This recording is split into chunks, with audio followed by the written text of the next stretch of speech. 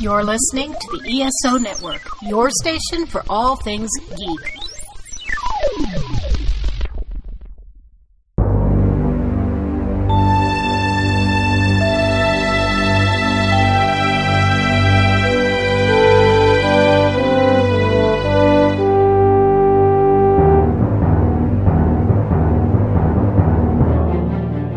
Welcome back to Earth Station Trek, a show where we trek from the early days on NBC to the future on Paramount Plus and everywhere in between. I'm Charles Kelso, and it's my privilege to introduce the Earth Station Trek crew. Keith Johnson. Monsters from the id.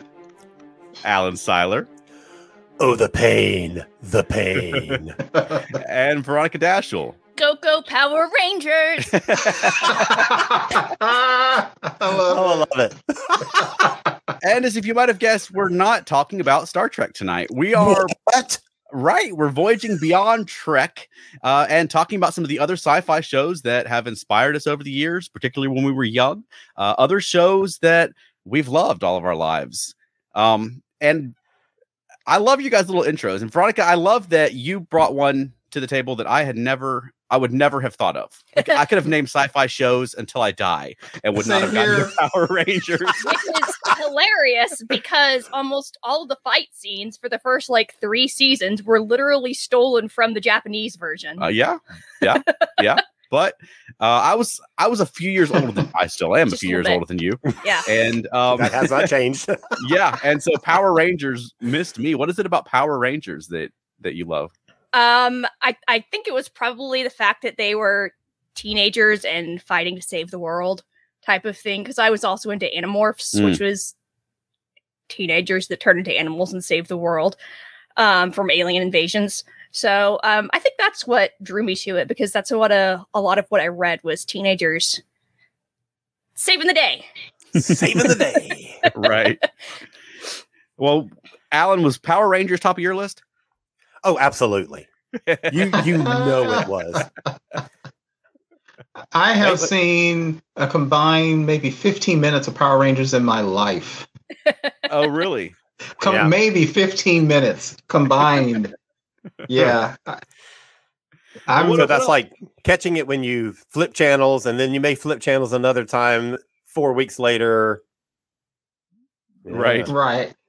Yeah. They never appealed to me. And I don't know if because Charles, you said you're a few years older than her. I'm a few years older than you. So, and I'm a few years older than you. We got it all covered. Yeah. So I don't know if it's a generational thing or just a preference thing. They just never did anything for me. So I've seen a lot of them. I've seen some of the original Japanese. For me, it just never worked. But I know they were so phenomenally popular. Have you ever had something where you wish you liked something because everybody else did, but you don't? I've always felt left out of Power Rangers because everybody loved them and everybody's doing that, weird fighting stuff. And I just go, okay. Right. I love that people of different ages come to this with different things, different touch points. Yeah, absolutely. I had my friend Benjamin on Facebook said, I think it was Bobby Neutron. Jimmy Neutron. Jimmy Neutron. And that was a little after my time. Yeah. It's, and I love it. Whereas I'm. What shows sprung to you guys' mind? Okay, guys, just real quick. Power Rangers and Bobby Neutron. We got to take this thing back to the 20th century, like to the early 20th century. So hang on to your hats. Let's do some black and white up in here. Right. Yeah. Right. What do you got, Keith? One of my favorites, and I hate to do a space theme because it ties so much into Star Trek, but it was a really, really good cartoon that I watched as a kid. It was a cartoon called Space Angel. Okay. And I've never heard of that. Yeah, we probably should have been able to do pictures. Space Angel it's a series that lasted for 2 years, 1962 to 1964, and it's about a trio of people. A guy called Space Angel. It's kind of cool. Space Angel has an eye patch because, back in the day, everybody who had an eye patch was either evil or super cool. So He was super cool. There was a lady as part of the crew, and there was a guy who was the engineer. This is another one reference that nobody will get, but maybe Charles and Alan. They had this really weird look where you'd see their animated faces, but they didn't move a lot, but the lips kind of moved. There was another. Clutch Cargo, right. Yep. And honestly, there's not a lot of what you would call really good animation. A whole bunch of this is there'll be an animation of the ship. You'll see the ship, and the ship looks like it's being dragged across the screen instead of a lot of animation. But what's so good about it is for the early 60s, this is a science fiction show that really kind of took itself seriously. It wasn't goofy Monster of the Week shows. It was fairly dramatic. The spaceship was an old classic. It was the old Needle spaceship that looks like the old rocket ships and had the big fins on the back of it. Yeah. It's a very serious and fairly mature show for the time, especially if you look at science fiction from the 40s and the 50s where it was kind of goofy and bug-eyed monster. This is one of those cartoons I put in the same class as movies like Forbidden Planet and stuff, where they're trying to be a little more serious. It's not as good as that, but it's very good. I absolutely recommend giving it a look. I think it's even on Amazon Prime now. It's called Space Angel. Interesting. But you gotta lose all the love for the modern animation and stuff because it is not super sophisticated animation. Yeah, as long as it's telling a good story, though, I think that's the important thing for me. Yes. You had sent me some links to it, and I haven't had a chance to watch it all yet. But yeah, it's got that sort of Clutch Cargo style where it's not animated really; it's more still frame. But that was Saturday morning television in 1962. Right. Right. What about you, Alan? Well, let me get a few comments first because some of these pertain to our first topic, which came from Veronica. So we've got. I'm super blind, even with my contacts and/or glasses. So I saw what looked like Power Rangers because there was what was maybe a P and maybe an R, and that's why I leaned forward. Okay. So what are they saying? So our first comment is, well, I'm going to read them to you, so you don't even have to have eyesight. Sorry, that was weird. Okay, our first comment is, yes, Animorphs. Hey. Yay!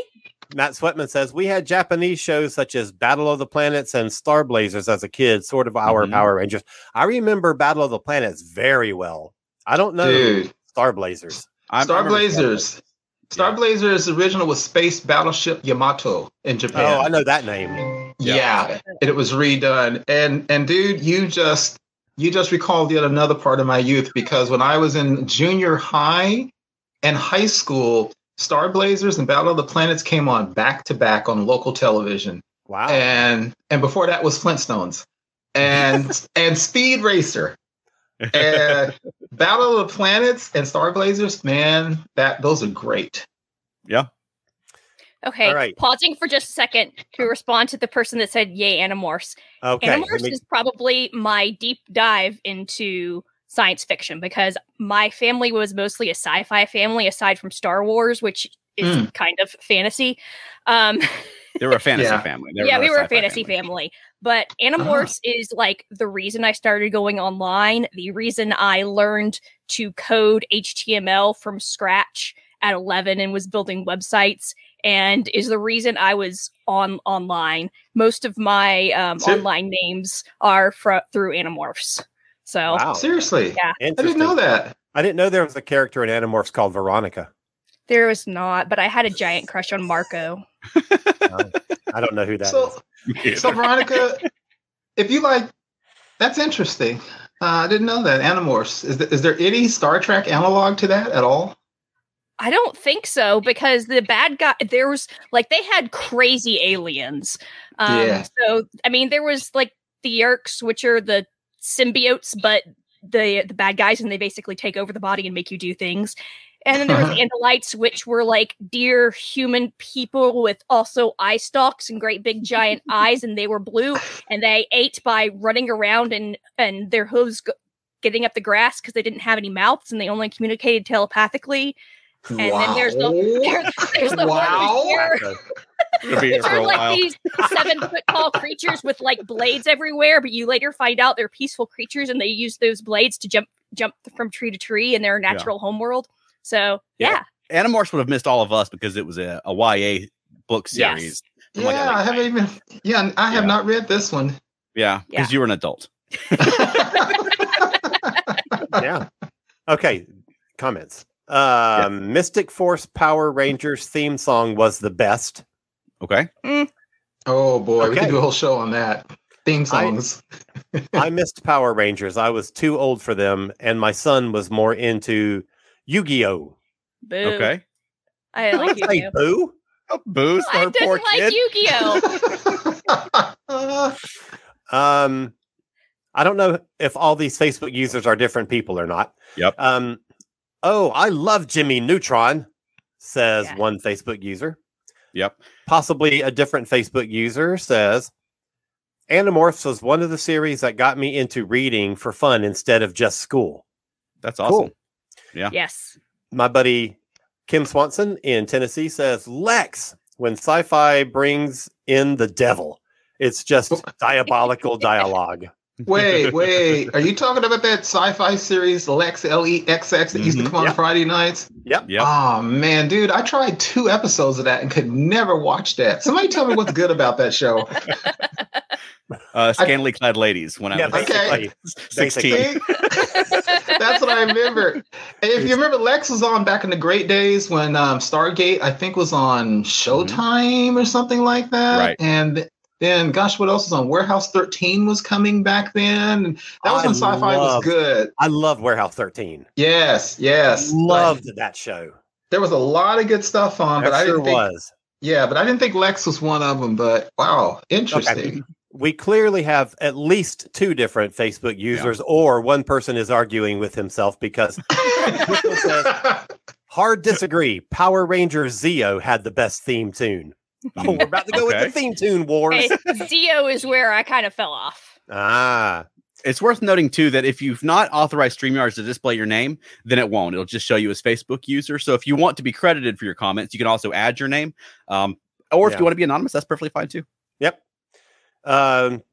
Another Facebook user says, currently on Australian free-to-air TV is Buck Rogers in the 25th Century and The Bionic Woman. Yes. Yay. Nice. Yeah. In America, at least where we are, Comet TV shows the $6 Million Man and the Bionic Woman at something like 2 or 3 in the morning, Sunday mornings. I watch them because I have them set to record, so I've been watching those. Those are great shows, especially I just rewatched the $6 Million Man pilot a couple of months ago. I watched the first season. That thing was a whole lot better than I remembered. It's very because it's very serious. You know, the original book was called Cyborg, and I really hate the name $6 Million Man, but the first 2 or 3 episodes are really good. That's good television still. What would he be worth now with inflation? Oh, you know what? On that, what was the show with Katie Sackhoff? Where it was the kind of continuation. Bionic Woman. They put her price in the billions, which would make a lot more sense given what you'd have to do. Yeah, honestly, it'd be more like that was the era of TV shows that was on in reruns when I was a kid. I was born in 1980. Yes. So through the 80s, all of those shows were still airing. So I would always catch those. And Knight Rider was big. That was a new show when I was a kid. Yes. Yeah. Those are great. All right. Yes. I was going to say one thing real quick for the $6 Million Man love. If you love that, you remember the famous $6 Million Man versus the $7 Million Man. 1 million better. Right. Yes. That was awesome. Oh, that's true, Veronica. All right. Randolph Kroom says, what? 8 with their hooves? What a concept. I agree. That is really, really creative. Matt says, I remember seeing Lex DVDs. I've never seen them. It seemed somewhat naughty. It is. Yes. It is. I think they I've wanted only people... watched like 1 episode, but Gina Torres, am I saying her name right? No. No, you're saying her name right, but she's not in that show. But that's not the right person. Why did I think she was in that? You're thinking of Cleopatra 2525. Oh, which is that's great. what I'm thinking of. Okay. Which was great. That was a great show. A great camp show. I love Cleopatra 2525. Randolph also says, yes, Warehouse 13. Elaine says, I was just going to ask if Wonder Woman and the Incredible Hulk would fit here. I love those as a kid. Yeah. I think so. Absolutely. Yeah, sure. Like superheroes falls into sci-fi more than fantasy. Yeah. And I was like teen, I think, when those shows were happening. I watched them. I loved them. Yeah. And it's but really, go ahead. No, go ahead. I was gonna say, really, any show that was your gateway into sci-fi and television. I mean, back then, you didn't really get to be choosy. What was on TV? What was on TV? You know, absolutely. Whatever your spoiled parents now watched. that you can just watch whatever you want, whenever you want. But back then, what was on TV was what you had to choose from. Exactly. Yeah. And it mentioned. I'm sorry. Go ahead. Go ahead, Alan. Sorry. Okay. Mentioning Wonder Woman and Incredible Hulk, that reminds me of two things that I used to watch when I was a kid that I didn't think of when we were prepping the show. So this is like total top of the head thing. But it was Saturday morning, live action mixed with animation. The Mighty Isis and yes. Absolutely. Absolutely. I love those shows so much. Yeah, Holy Mighty smokes. Isis, and you're right. Those are great shows. I was up every morning Saturday watching those, Alan. The guy who used to play Billy on Shazam ended up, I think that was the guy, ended up being a florist, and he owned a company, and he like serviced the like Beverly Hills, like the rich part of California. And I've heard this story from Sharon Osbourne that they would use this company, and the guy himself would come to their house to make deliveries, and Ozzy would answer the door, and then he'd turn around and say, "Sharon, Shazam is here." That's That's hilarious. awesome. God. Gosh, and for those of you who didn't see that Shazam show, let's just say back in the day, Winnebagos and campers were really big in TV because they drove around the country and I guess a Winnebago. And you remember the chant he used to do, Alan? Sort of. It was weird because, as you said, Billy would go into the camper and he would want to consult with the men from whom the name Shazam came: Solomon, Hercules, Atlas, Zeus, Achilles, and Mercury. And he would go in there and he would go, "O elders, fleet and strong and wise, appear before my seeking eyes." And then they I did can't this. believe you remember that.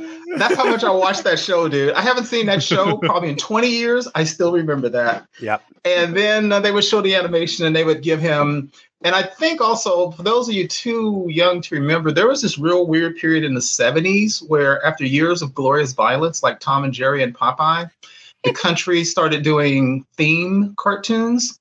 And Shazam became one of those theme cartoons. And then for about, almost 10 years, you guys remember everything after that had to have a theme like cooperation was good, violence was bad, smoking was bad. Shazam was one of those. So every show, they were basically, Billy had to learn a lesson. Right. We're not really, young people aren't listening. I miss the days where it was just kind of mindless violence. It didn't have a lesson. And that culminated in the famous G.I. Joe. Now you know. Yeah. All right. Yeah. Back to comments real quick. Kim says, would The Prisoner count? Yes. Yes. What a phenomenal show. I love The Prisoner. God, it's so trippy. Yes. It's such a mind bend. Yeah. It is. God, I love it. And it's taking that secret agent format and doing something really weird and cool with it. Yeah. Did y'all watch The Prisoner as young kids? Could you get something out of it if you were young? I was a kid. Yeah, I did. Yeah. I was probably 12, 13 when I saw The Prisoner. Oh, wow. Yeah. Yeah. That's cool. Same here. I watched it. It was a weird show. And that ball that would encase people scared the heck out of me as a kid. That was really effective. Yes. Right. Okay. Matt says, up until the late 90s or so, I'd watch any sci-fi on TV, good or bad. Yep. We're there. Same here. Yep. Yeah. And there was so little on at that time. I mean, there's like a glut of sci-fi, fantasy, superhero television now that was not the case when I was growing up. Same here. I was growing up at a really cool time because the Sci-Fi Channel. I mean, we started getting that, I guess, in '93. So I was probably 12. And from there on out, I was just addicted to that channel. I mean, you could watch any old sci-fi show. One Saturday, I spent the entire Saturday watching a Logan's Run the series marathon for 13 hours. And it was a joke in my house. Like, where's Chuck? Oh, he's in there watching sci-fi. And I would just watch all of his old Land of the Giants, Land of the Lost, all that stuff. I love Voyage to the Bottom of the Sea. Yes. Yes. So I'm thinking maybe this is why I missed a lot of this when I was a kid, because we never had cable at my house. We didn't have video games. Yeah. I mean, so I watched GPTV and PBS, and that was it. And I was allowed to watch the channel 36 and channel 69 on Saturday mornings, and I was allowed to watch Lois and Clark and Murder, She Wrote with my parents on Sundays. Nice. Until I was about 14, 15, and then I would also get like afternoon cartoons when Spider-Man and Iron Man were first coming out and doing their cartoons in the early mid 90s. Yeah. Right. Well, by the late 90s, when you were a teenager, a lot of that stuff was going to cable channels because you had all these specialty channels like the Sci-Fi Channel that were airing this stuff. It wasn't just in the afternoon anymore like it used to be in the 80s and earlier. Yeah. When I was growing up, you only got that stuff on UHF with the loop antenna, which nobody remembers. Right. And local stations. When I growing up, there was a local station called Channel 11 in Dallas, Fort Worth. And on Sundays, right after church, they used to show science fiction movies. So I used to watch all that kind of stuff there, Veronica, because there was no cable. And that's where I watched stuff like Day of the Triffids and The Creature from the Black Lagoon and all those other old classics. So my early sci-fi goes back to extreme black and white, early sci-fi. It was blacker and whiter. Yeah. Well, a lot of that stuff, black and white. My uncle had this huge VHS collection. I had an uncle who was single, and his VHS collection was stored in my grandmother's basement. And we used to joke that it was like a video store down there. And I had the run of the place. And it was everything from Betamax to VCDs to Laserdiscs to tapes to every format. Because he had the money to do it. So he had the money to back then when that stuff cost money. And I mean, I watched the Planet of the Apes movies off Betamax tapes. And so good. Yeah. Man. So good. All right, we've got a stack of comments. So Awesome. let me get them. All right. Mork and Mindy. Yes. All right. I haven't seen it enough yet. Nanu, yes. The problem with Lex was they changed the lead actress so many times. Michelle Ryan was the lead in Bionic Woman reboot. Oh, I remember Michelle Ryan. Michelle Ryan and Katie. Yeah, and Katie Sackhoff was the first experiment that failed, and she was kind of half nuts, right? Remember that? Yeah. Yep. That was a great show that never took off, unfortunately. My buddy Michael Phillips says that for him, it was the Avengers. And I want to give a plug. Michael Phillips has written a book about the Avengers.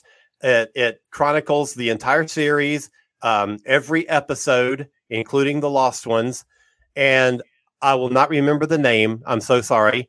But search Michael Phillips and Avengers, and you'll find it. And you should buy a copy because it's fantastic. We're talking about the British spy Avengers, right? Yeah. Emma Peel, Patrick McGowan or McNee? I always get them mixed up. McNee, yeah. was in The Prisoner. Right. The Avengers was cool. That's cool. That was cool spy stuff. Absolutely. It was cool, like Mission Impossible cool, which we don't do. We don't have a lot of cool nowadays. So I'm glad you brought up the Avengers. We have action-packed, but cool and slick. Right. They were cool and slick. Right. All right. Love the cameo of Linda Carter in Wonder Woman 1984.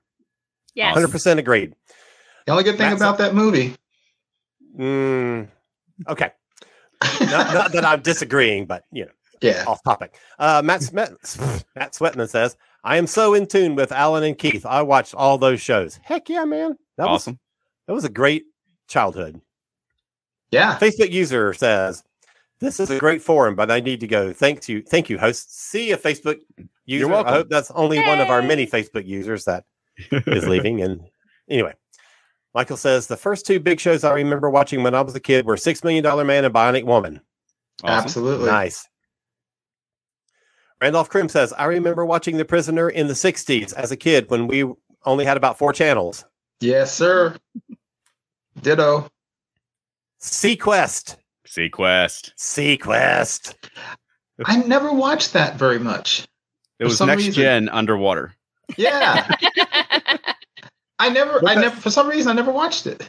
The great thing about Sequest is it got weirder every year. I guess they didn't get the ratings. And so, it starts off just pretty much standard sci-fi in the future, taking yourself seriously. Then pretty soon you've got, genetically engineered people and a guy with fins. And then pretty soon they're in space. And then they're 10 years in the future. And it's just like that. The show just got wilder as it went along. That's not unusual. And it featured, at least for a while, featured one of my absolute favorite actresses in the entire world, Stephanie Beacham. Awesome. That's right. Because she was on a lot of stuff back in the day, too. Yeah, she really was. Yeah. I adore her so much. Chuck, I'm sorry, Chuck. Real quick, Chuck. You mentioned all that change. Roy Scheider, who was no slouch of an actor. After a while, he's like, I can't hang with the show anymore. No, he had no interest in sci-fi. That kind of. He was like, this is all baloney. He did the show. I guess they paid him enough to do the show, but he didn't stick around with it for very long. Right. No, he did the first 2 years, and then Michael Ironside took over in the last. Yeah. Who was awesome. Yes. Just as an actor. Almost caught up. Matt Sweatman says the truly rare sci-fi shows that my parents would watch. My mom loved Twilight Zone, so that was an extra special for us. Now, Chuck, I know that Twilight Zone is one of yours. Yeah, that's one of my favorite shows of all time. That was my uncle had the entire VHS collection, but also it was on TV all the time. And if you catch the right holiday, you could just sit and watch it until your parents made you go to bed because it was just still paying 24 hours. Yeah. I think Rod Serling and Gene Roddenberry style sci-fi sort of ruined me for other things because every story was not just about the plot. Every story is about something, some nature of the world or human existence or human nature. You know, and that stuff was huge for me growing up. Right. And go ahead, Alan. I love that whole anthology setting. I love it's basically reading a collection of short stories. You know, I love novels, but there's a very specific craft to short story writing. And that's exactly what these shows were like. I agree. Love them. Go ahead. I agree, because Twilight Zone and Outer Limits had real authors like Robert Bloch, as well as people extensively trained in TV writing. And I think one thing we've talked about before, so many of those people back then, they cross-pollinated from everything like Outer Limits to Twilight Zone, of course, to Star Trek. And that's why even to this day, I've been saying sometimes I have difficulty with some of the newer track writing, only because maybe I'm so steeped in that Twilight Zone writing, and because they were so good. But I used to watch that all the time, and it's an off topic because it's kind of not really, it's really just going from science fiction. But then I graduated from Twilight Zone to Night Gallery, and there are some episodes there that still creep me out to this day. That was another good one. That's not science fiction. That's really horror. Right. Yeah. I never really got into Night Gallery because it wasn't the Twilight Zone. And I was, to me, it was just like, this is not as good, and it's in color. So I need to go back and watch Night Galleries because I've heard good things about them. It's good. But did you also watch Outer Limits as much as Twilight Zone? Not as much, but I did also watch it. Outer Limits is good. Yeah. Yeah, but they weren't doing Outer Limits marathons for New Year's and things like that. Like Twilight Zone was everywhere. Yeah. And it's so cool because if you watch even just those 2 or 3 shows, just Twilight Zone, Outer Limits, and Night Gallery, you'll see like every track actor who was also, of course, back in the day was in every Western, every medical drama, every cop show.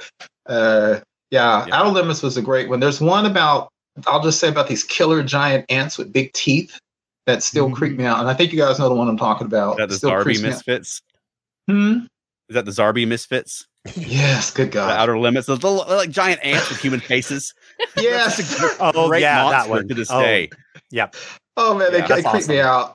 A friend of mine texted me a message one time as a joke, and I opened a message when I was lying in bed, and it was a picture of one of those things, and I literally screamed.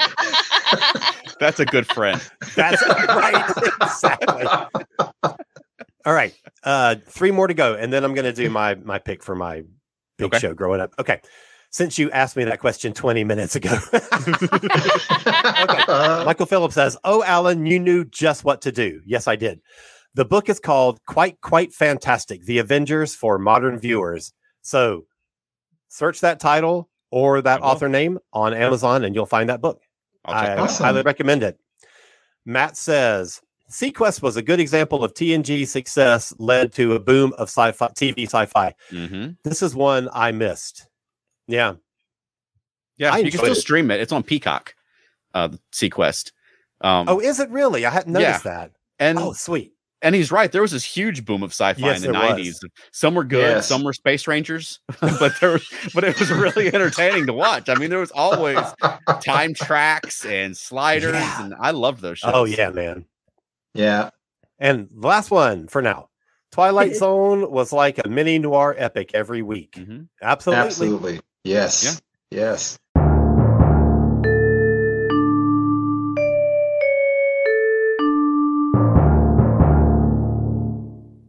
We have 30 seconds to describe Thunder Talk. We got big interviews. Super rad music. We're proud members of the ESO network. Yeah, they're probably going to fire us. I wouldn't blame them. We've got jokes.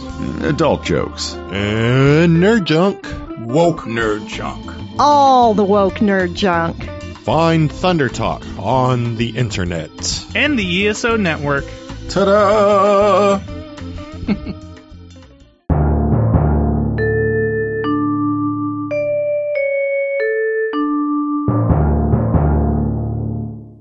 All right. So since Chuck asked me 25 or so minutes ago what my show was growing up, I think most people know this. I've mentioned it on this show before. And I said, if I had every bit of money in the world, I would build an exact in every detail replica of the ship from this show, and I would live in it. And it's Lost in Space. Mm-hmm. And I have my Lost in Space lunchbox. Awesome. Oh, look at wow. that. Oh, Awesome. Look at That is so cool. And I have a quite a collection of Lost in Space robots.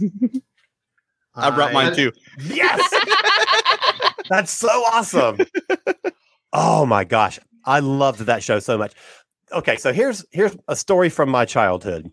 I was not a reader. And I know that's weird since I ended up working for a publisher and in bookstores and now a library, and I write books.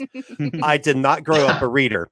And my mother, so I watched, when I was really little, I watched Lost in Space on network in first run, but my most memorable experience with it is in syndication, afternoons after school, when I still love the show. And I think part of it was that I was almost exactly the same age as Billy Mooney. So Will Robinson was a kid my age who was having these space adventures that I wish I was having.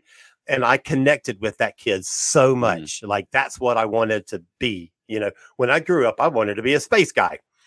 But I would refuse to read. I just hated it. Really?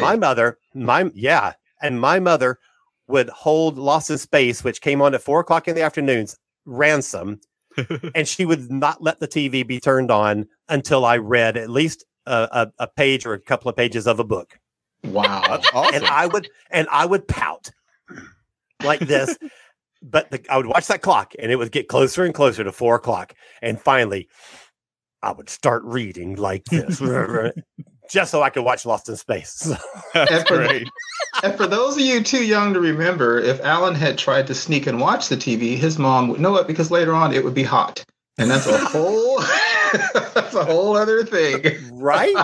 Yeah. Yeah, that's a phenomenon that does not exist anymore. It exists anymore. Al, let me ask you a question. Lost in Space was by the late great Irwin Allen, who did Time Tunnel, Voyage to the Bottom of the Sea, Towering Inferno, all these other things. Yeah. And one thing that happened when he was doing all those TV shows is they all had pretty strong first and maybe second seasons. And like what Chuck was saying about some other shows, about a third season, every other episode was an alien wearing that aluminum foil spacesuit or Loch Ness Monster or something. So, and Lost in Space's claim to fame is the horrible episode where Dr. Smith was turned into like a living plant by that man wearing a giant carrot suit. Yeah. Did you still watch the third season? And would you watch it again now? Oh, yes. So let me tell you the arc that this show goes on. And first of all, that was the final episode. And the guy who wrote it went to Jonathan Harris and he said, I am so sorry about this script. I literally could not think of anything else. I've written every story for this show that I could possibly write. That's all I've got left. Dude. So the first season, which was in black and white, was much more serious. Phenomenal. It was really well written. It was well thought out. The characters were great. The second season, Dr. Smith, the robot, and Will took over the show, and it got silly. Yes. The third season, it hits a balance between those two. There's a lot of silliness, and there's a lot of really silly episodes with those three. But mixed in there are some really, really good television. So season 3 has a lot of my absolute favorite Lost in Space episodes. So I absolutely watched the third season. It sort of rebounded from the gutter that it fell into in season 2. And to piggyback on that real quick, because we could talk an hour about that, but like you said, the first season was interesting because there's just no way around it. Dr. Smith was murderous. End of story. He literally was trying to kill that entire crew. And even when I remember when there's a whole episode, doesn't kind of make sense, when John falls off the ship and John leaves the ship and he crashes on a planet. Dr. Smith, who has control of the robot, has the robot come out with a helmet from a spacesuit and crushes it. And then he says to Major West, imagine if that were your head. Yep. And if you remember when they first crashed on the planet, Dr. Smith programmed the robot to every night find a member of the crew that was alone and kill them. That was how that show started off. And the only reason he was about to kill Will Robinson, and I don't know if you remember this, Alan, but earlier in the day, the robot had huge lightning that would come out of his claws. Yep. The only reason he didn't murder Will Robinson is this weird thing where Will Robinson's voice sounded like Dr. Smith's. Supposedly, the timbre, that was what happened. But the first season was incredibly good and serious. They even had Michael Rennie from The Day the Earth Stood Still as being called the Keeper on there. Keeper. That was my favorite. Yes. It was a two-parter. Yes. And it had a ton of monsters on it. And when I'm like 6 years old, I was all about the monsters. Yes. Right. Yeah. So let's see. Matt Sweatman says, Lost in Space, another show I watched with Mom. Elaine says, so do you like what they did with the Lost in Space remake on Netflix? Next question. I do. I couldn't get into it. I tried. I tried so hard. I like it so much. Go ahead, Sean. No, go ahead. Real quick, I like it so much, but I got to say something sacrilegious. I enjoyed the movie with John Hurt, and Matthew LeBlanc, and Mimi Rogers. Lacey Chabert. I am Bill Mooney. I actually like that movie. Gary Oldman, I actually enjoyed the movie. Heather Graham. It was a flop, and people say it sucks, but I thought it was pretty good, all things considered. Yep.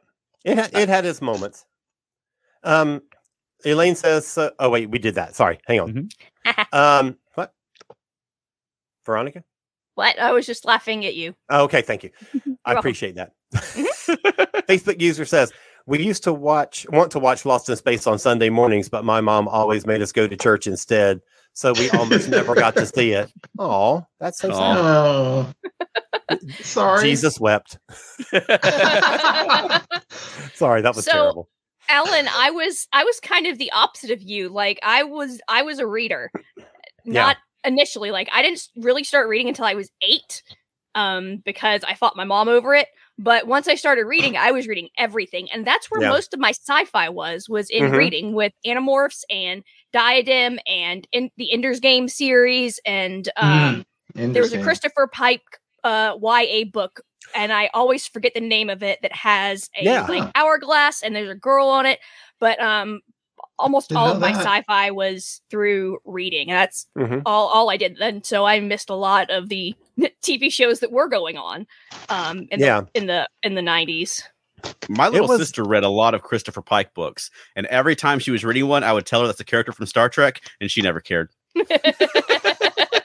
Wait, is this real? There were YA Christopher Pike books? There was an author named Christopher Pike, and he actually chose his pseudonym from the character of Star Trek. Christopher Pike was the name of this. He would write books. It wasn't about Christopher Pike. Okay, gotcha. This is something else I've never heard of. So another show that I really liked, and the reason I'm bringing this up is because it sort of has a connection to the Animorphs thing. Okay. Space 1999. Oh, I was going to ask about that. What's her name? Mara?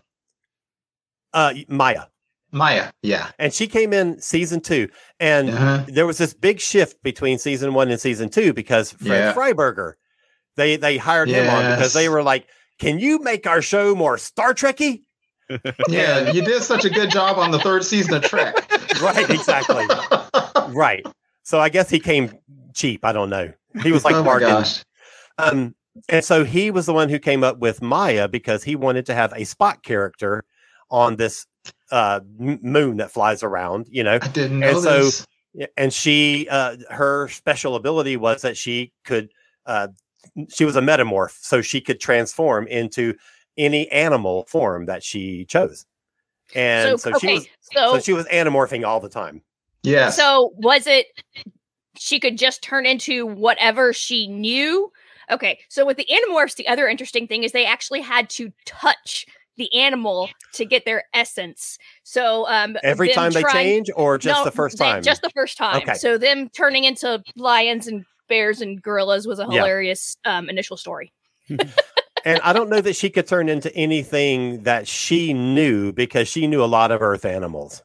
Yeah, she's always a panther and stuff like that. Exactly. That was a big one. and a hawk and shit. And I'm like, how does she know this stuff? The best Space 1999 episode is Dragon's Domain. Oh, you got me, Charles. Domain. Look up Dude, Dragon's you got me. Domain. I was going to say that, yes. That is a wild episode. Yes, it holds up really well. It does. It does. There's a lot of writers and directors too that most people know from Doctor Who that wrote on that show. So if you dig Doctor Who and Blake Seven and all those sort of related shows, a lot of that talent was behind the scenes on Space 1999 as well. Wow. Terrence Dix wrote for it. A number of the directors worked on that show too. So, you know, Whovians should enjoy it. Yeah, and if you get into those things, you start getting to those 6 degrees of separation, because Space 1999 starred Martin Landau, who some people really wanted to play Spock in Star Trek. And then his wife, Barbara Bain, was on the show, and they were both also part of the IM Force on Mission Impossible. And so there's all this connective tissue. I had an Eagle model when I was a kid, the spaceships that they used. I love that thing. Me too. I had those not Polar Lights. It was a company that preceded them, but I had like these whole model dioramas of like whole episodes of Lost in Space, and I had all the Eagles from Space 1999. Oh my God, I love them. Yeah, they were great. Loved them. They were great. All right, Chuck and Veronica, y'all need to jump in with some more of your shows. Yeah, I mean, the Irwin Allen shows were always playing on Sci-Fi Channel when I was a kid. And I brought my Land of the Giants trash can. Yes, I have in my bedroom. Oh, I love that shows. Same design. Love them even when they went corny and crazy. Yeah, because they were just colorful and fun. Go ahead. That same design was on the lunchbox. The back at the time the show was on the air, lunchbox. Right. I had that lunchbox. Awesome. Oh, I love it so much. Yeah, you mentioned Land of the Giants, Charles. And I think one reason I loved all those Irwin Allen shows, Land of the Giants, Lost in Space, Voyage About the Sea, is even though they became camp later, in their first seasons and stuff, they really were trying to be serious. For example, if you ever Land of the Giants, they were on a passenger ship that did basically suborbital flights. They would go up into low Earth orbit, hit hypersonic velocity, and come back down. Something we're still trying to get right to this day. Yep. But that was kind of realistic, because they had stewardesses on there. It was basically a passenger ship. And then they went into some weird warp. They also had for the 60s. I mean, you remember how they always had like the grappling hook that was a giant safety pin and all that kind of stuff? I gotta say, the effects they did for making that world look giant were pretty darn good for the 60s. I agree. They did a good job. Yeah. I agree. And the giant hands that would come. Right. Yeah. Man, I love that show. Did you guys watch Battlestar Galactica? Of course. Yeah. I even watched Galactica 89. Yeah. Yeah. The Galactica 1980. I also watched that. 1980. Yeah. That's a 1980. Not as good, but it was still fun. Right. And then every morning, the Sci-Fi Channel would play Land of the Lost before they would play it at 8:00, which I had to be at school. So I had to set the VCR every single day to watch Land of the Lost. And I loved that show. And I became convinced that the little ape men, the Pakuni, that their language was a real language. And I had a notebook and I was like writing down the language. My brother used to make fun of me. He was like, they're just making ape sounds. That's not a language. And I'm like, it's real. It's a real language. So when I grew up and found out they really hired a linguist who came up with like 500 words, and I was like, I knew it. I was right. It was a real language all along. You were vindicated. Wow. Yes. Yeah. I watched it. It was I never loved it, watched it. Well, it was one of those Saturday morning kids shows that was just way smarter than it needed to be. I mean, absolutely. David Gerald ran that show, and he had people like Larry Niven and Theodore Sturgeon and Dorothy Rosanna. They're writing real sci-fi stories for that show. Exactly. Yeah. But it still had the tone and the flavor of a kid's show. It was made for kids to really enjoy, but to really think about too. Yeah, you still had Dopey the dinosaur, and she would feed him berries, and meanwhile they're like learning about temporal rifts and things like that. Universes. Right. You had, what was the guy's name? Was it Enoch, who was the advanced? Yeah. He was the flea stack from the future. No, he was the flea stack from the past. That's right. He thought that he traveled into the past, and then he found out he traveled into his own future, and his people had descended into savagery. And that was that's great, like heady sci-fi stuff for a Saturday morning kid show. Yes. And the funny thing was I forget I forget his name, but the actor on the show was the young man with the curly black hair. And he was in the first season or so when he left the show. He played the dad or the son? The son. It was the son, not the dad. It was the son. Wesley Ure was Wesley Ure. Yeah. He played okay. There's the guy who was old, he's like in his 20s, had curly black hair that was on Land of the Lost. That's probably the dad then. He played he was a heartthrob at the time because he played Mike Brady on a soap opera called The Days of Our Lives. And it was a kind of a big thing when he was cast on the show because they were trying to bring in. That's got to be Wesley Ure. Yeah, that's got Wesley Ure. Yeah, that's Wesley Ure. He was at the time. Yeah, he was very much a Brady type of guy. Yeah, that was that Brady look about him. Yes. Yeah, I used to watch the show and that corny song. You remember? Met the greatest earthquake ever known. I like that song. All right, you want to talk about great theme songs? HR Puffin stuff. Oh yeah, where they don't ever have to actually have an episode that sets up the whole world because the song tells you every single week how this whole thing unfolds and how it all got started. Exactly. And that brings up all those weird ass puppety kind of like people in big weird costume shows that Sid and Marty Krofft used to do. Lidsville and the Bugaloos. Sigmund and the Sea Monster. Yep. I loved those shows so much. Those are my childhood right there. I did too. I have a friend who's about 10 years younger than me recently. She didn't watch TV growing up, period. So she missed stuff that a lot of people would have caught. And recently we were having this conversation, Alan. I was telling her about HR Puffin stuff, and I was telling her that Sid and Marty Krofft were basically promoting, marijuana use and stuff, even though they denied it. And she's like, "What are you talking about?" And it was one of those where I just assumed she knew. So I went online and I took a screenshot of HR Puffin stuff, Lidsville, Sigmund and the Sea Monster, the Bugaloos, and the Banana Splits. Oh God! And 5 minutes later, she's like, "Are you serious?" Yeah. She goes, "This was real?" Yes. She goes, "You watched this?" Yes. Every Saturday without fail. Oh my God. I was obsessed with that shows. All right. Let me get a bunch of comments because we got a stack of them again. Awesome. Let me see. Oh, so I just want to say real quick. There was a big debate in my school about Star Trek versus Lost in Space. And I was like the only Lost in Space guy. Everybody else was Star Trek. Funny how that turned out. Right. Yeah.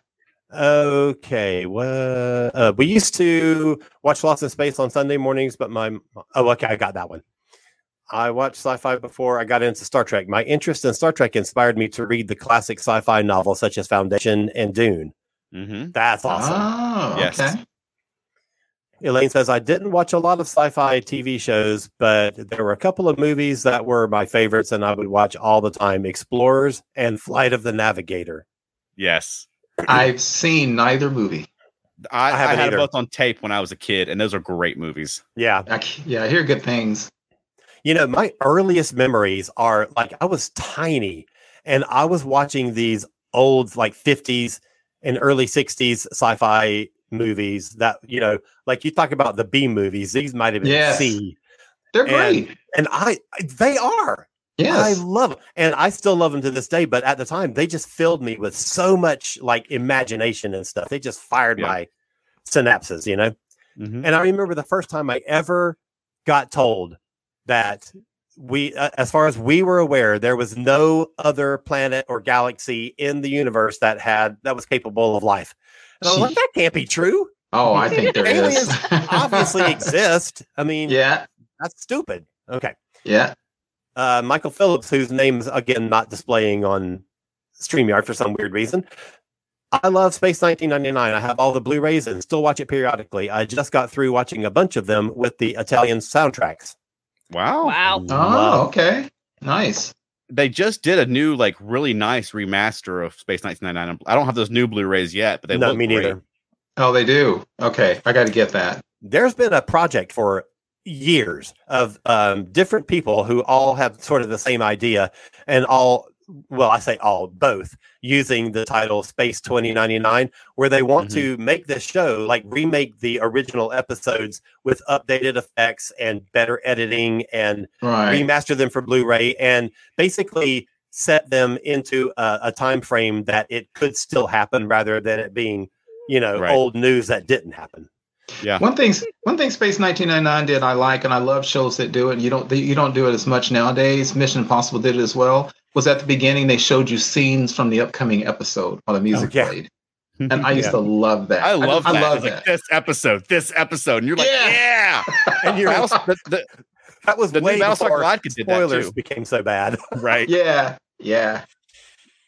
Okay, Matt Putman says Disney sci-fi deep dive, Escape to Witch Mountain.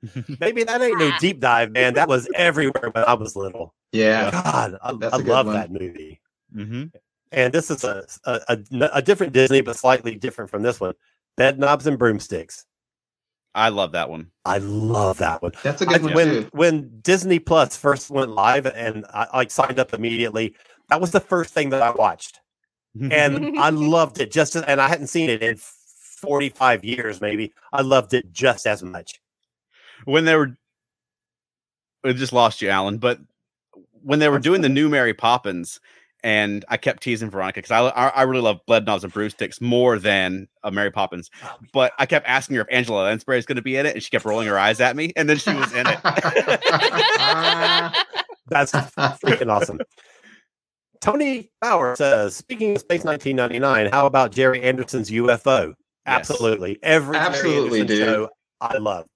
Yeah, but I always call it UFO because they always call them UFOs on the show. Yeah. Very true.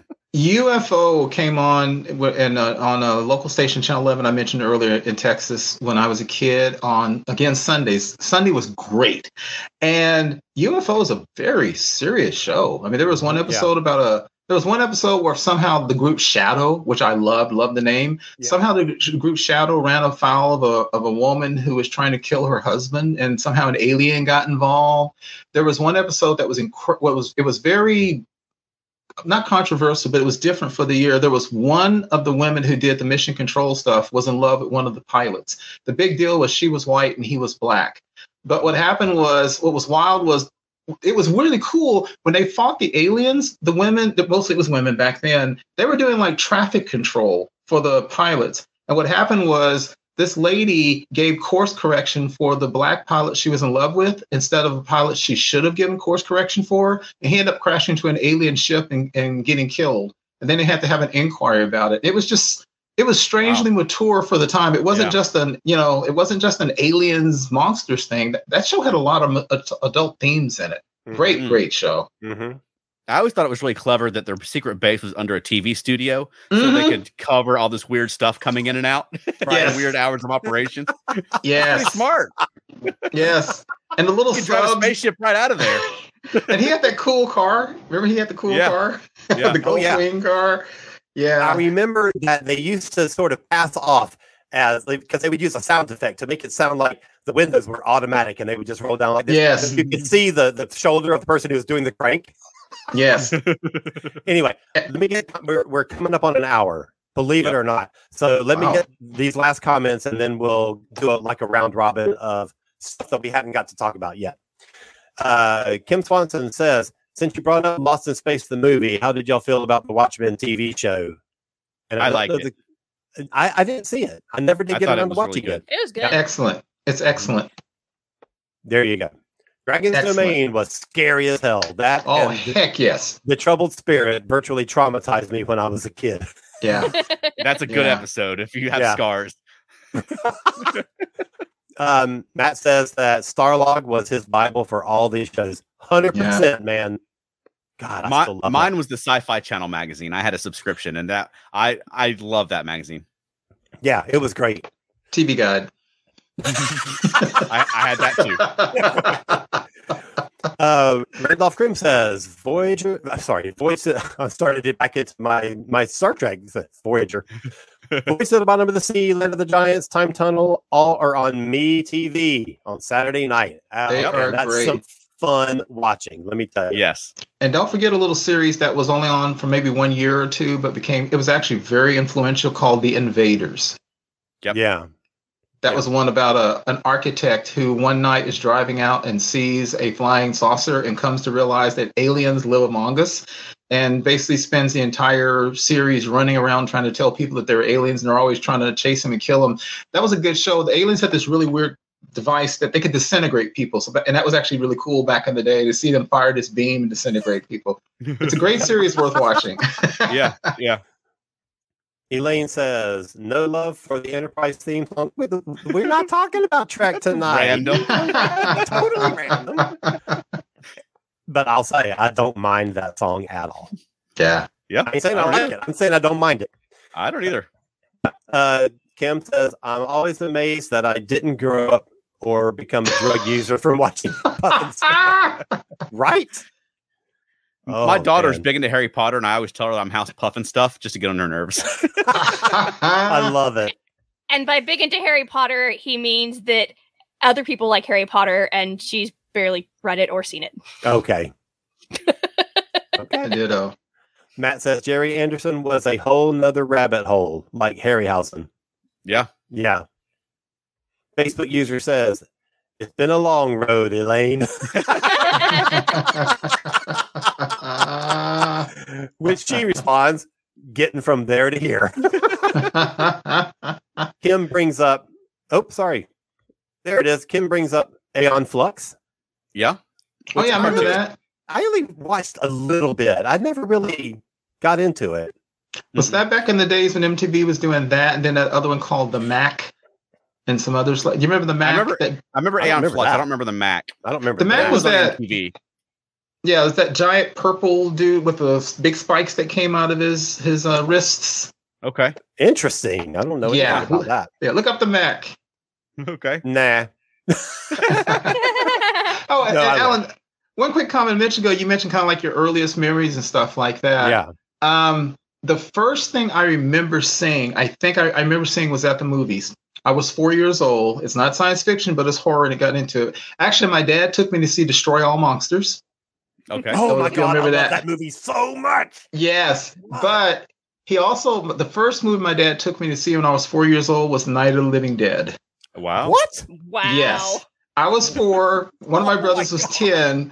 And I don't know, Dad didn't know, but I remember watching that movie. And to this day, I remember there's a scene, sorry for offending people, there's a scene where this young couple is trying to get away and they crash and their truck catches on fire and the zombies go toward them. And you pretty much hear the zombies slurping. It's like, And maybe because I was 4, it didn't bother me. But one of my brothers who was 10 was so traumatized that they ended up having to take him to the doctor, and he got sleeping pills because he was screaming because he kept seeing the zombies. And then there's a whole scene with a little girl with a trowel that goes after her mother. Now I'm 4 years old seeing all this, and it didn't bother me. But to this day, I can't talk about that with my brother because he doesn't want to remember that.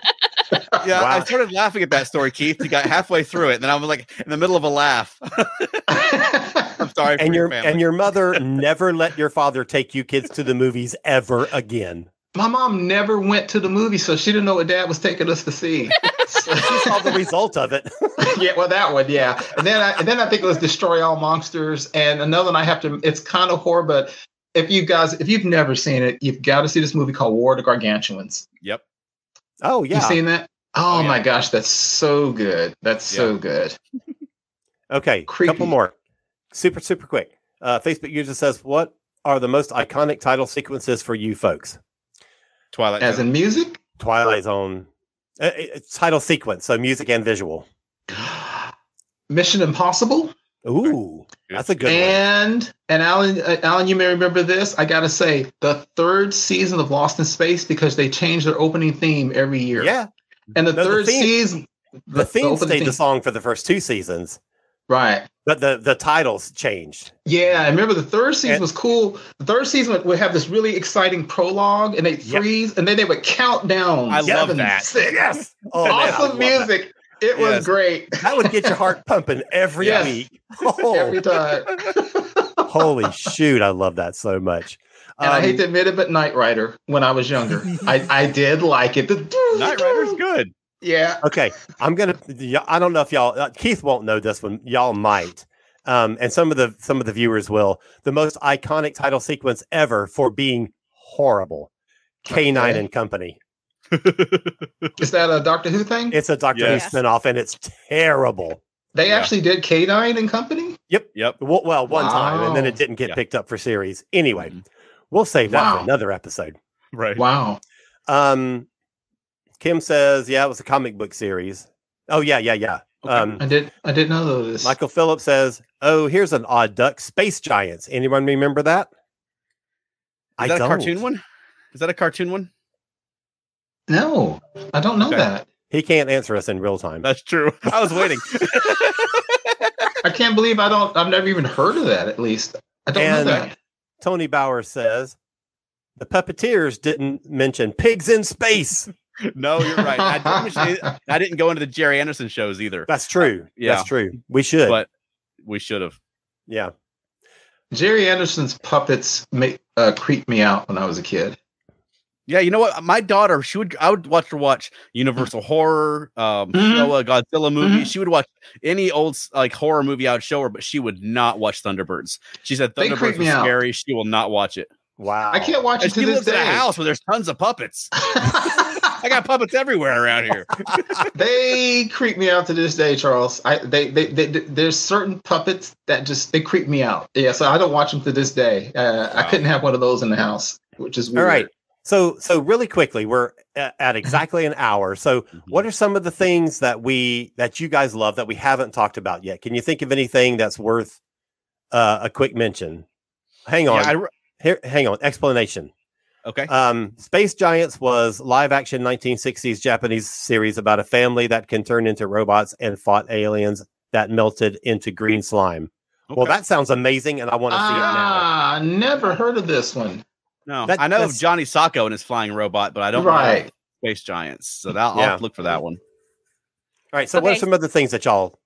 So this is sci-fi adjacent to a point, but Sailor Moon. Okay. Oh yeah. Okay. Yeah. They go in space and stuff, don't they? Yeah. Yeah. She's from the moon. Counts. They're from different planets. Yeah. Right. They're the princesses of the various planets. Okay. Yeah, I'll say Sliders. Okay, I didn't really get to go into Sliders, but man, I was in love with Sliders. Yeah. Up to including season 4 and then the cutoff of season 5. Yeah. Didn't it start getting weird when the Cro-Mag came in and all that kind of stuff and the cast got changed a lot? That happened, yes, but I still love season 4, even though it went super campy when it went to sci-fi. Yeah. But season 5 is where it just went off the rails. Yes. Yeah. The Sliders is so much fun. Yeah. It still comes on a lot late night. You can catch it all the time. Oh, Elaine's got a good one. Quantum Leap. I was obsessed with Quantum Leap. I used to draw Quantum Leap comics, and I in my notebooks at school. And in 6th grade, I just pretended like I was Sam Beckett, and I leaped into a 6th grader, and I would talk to Al. That's so awesome. I was way into Quantum Leap. I did the same thing with Lost in Space, though. I would draw my own Lost in Space comics. That's awesome. I had a big, thick, 300-page notebook, and I would fill that whole thing with a long story. I drew every page. Obsessed. I wish I still had those. Me too. I did too, Alan. I used to draw pictures of the Jupiter 2, and I even drew a schematic of the engines, which I was positive would work because they used ion power.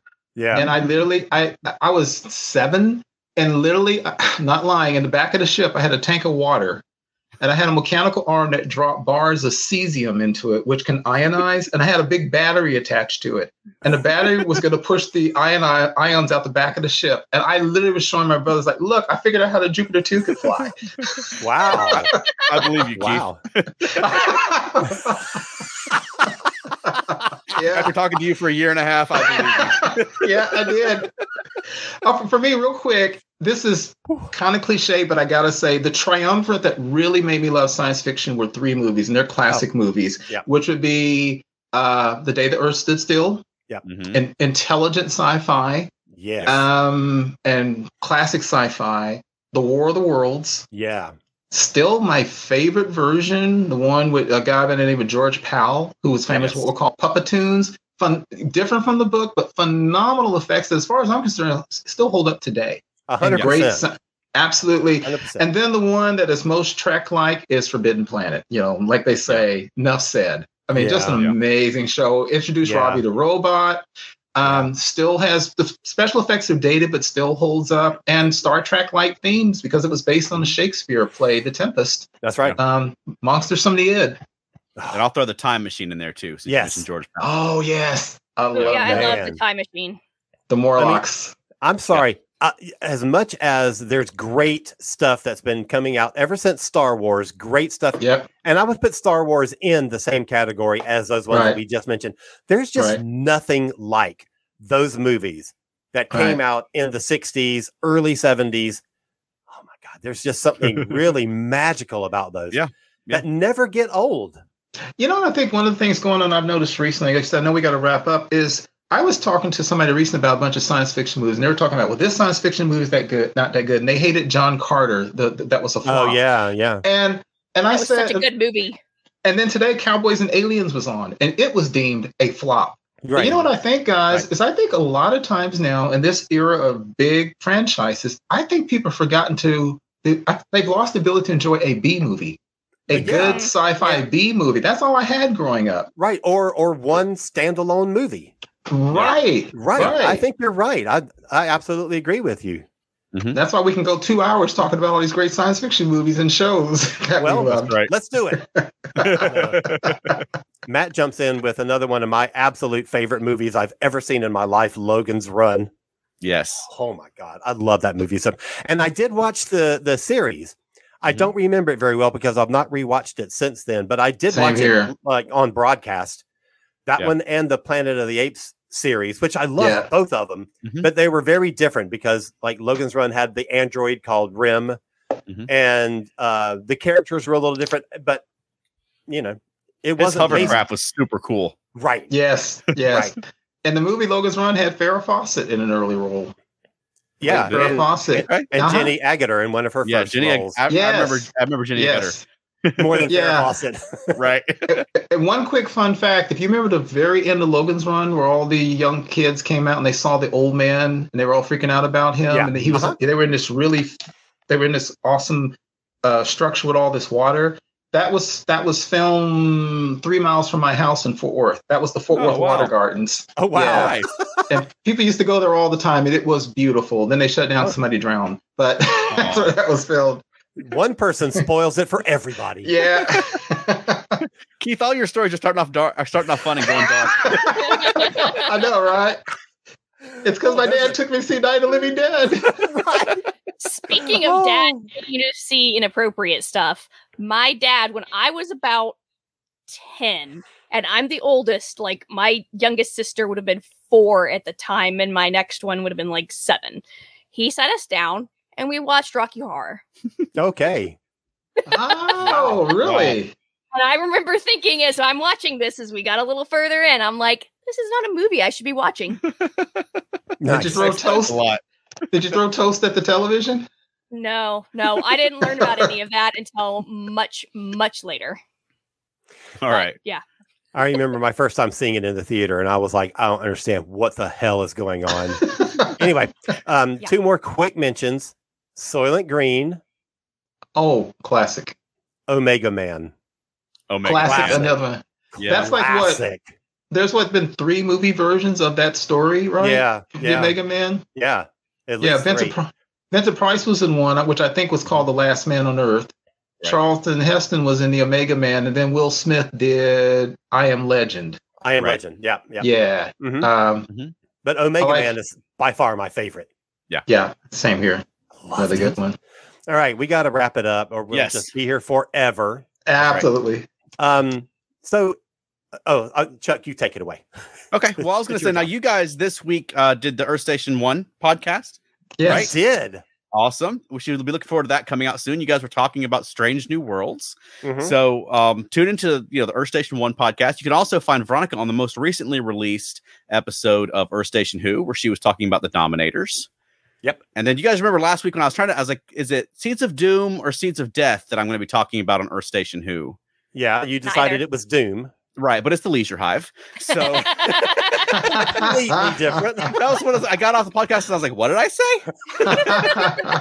Wow. In my defense, I had to go back and forth with them that's hilarious. over the 30 episodes trying to find one to talk about. So I'll be talking about the Leisure Hive coming up soon. All right. Earth Station Who. Well, and then sorry. And then we've got more of these coming out. We've got some special podcasts with some guests coming up that we're looking forward to. And so watch the feed and keep an eye out. If you enjoy these live shows, join them, share them. It helps us a lot to get people involved, and it's fun. I mean, yeah. I really like getting everybody involved and hearing everybody's thoughts. And you guys are throwing out great suggestions and great comments. Gosh. This time we got comments from Facebook and from our YouTube channel. So awesome. At least Tony was watching it live on our YouTube channel. So thank you, Tony, for demonstrating to us that our YouTube feed works. Right. Yeah, appreciate it. Yeah, thank you everybody for your comments. These were super, super great. Right. This was such a fun episode. Let's do it again next week. Absolutely. and if you listeners, you have ideas where you'd like us to do a show, if you have a live show topic or a track topic, throw them at us. We'll do everything. We'll even do in the children's show lead if you ask for it. We got no standards. Yeah. I'll do an entire episode about Animorphs. No, we don't. I will talk. I will seriously do that if anyone wants me to do that. Okay. That's cool. And send us a question of the week. Yes. Some quick, short, pithy, relevant or irrelevant, reverent or irreverent question that we can answer at the end of each one of our episodes. Yeah. Okay. All right, Alan, where can people find more of you? Well, in addition to Earth Station Trek, I have a podcast on the ESO network called Modern Musicology, and it is about all sorts of music topics. And we've got a couple of great shows coming up in the next 2 weeks. The first one is It Should Have Been a Single.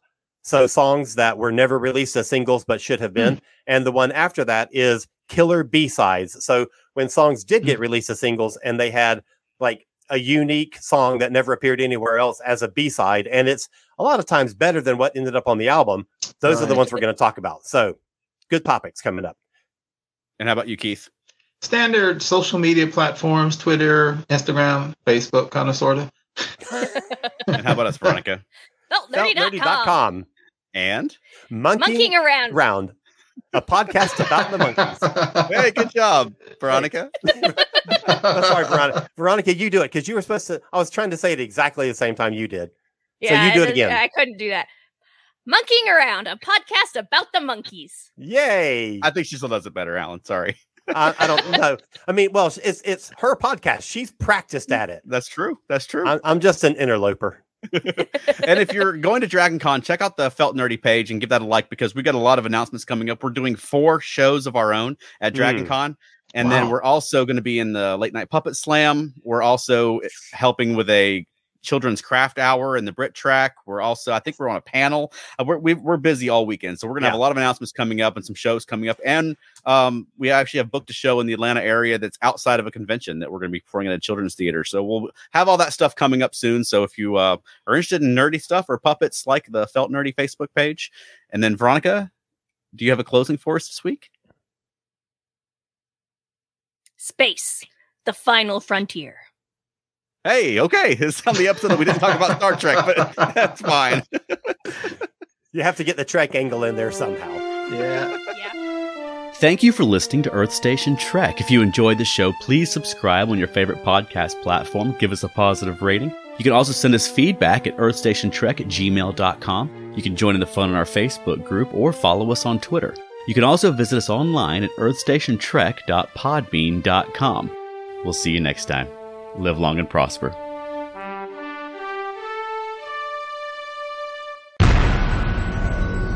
This has been a broadcast of the ESO Network.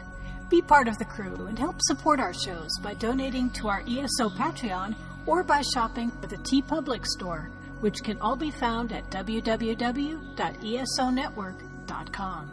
The ESO Network, your station for all things geek.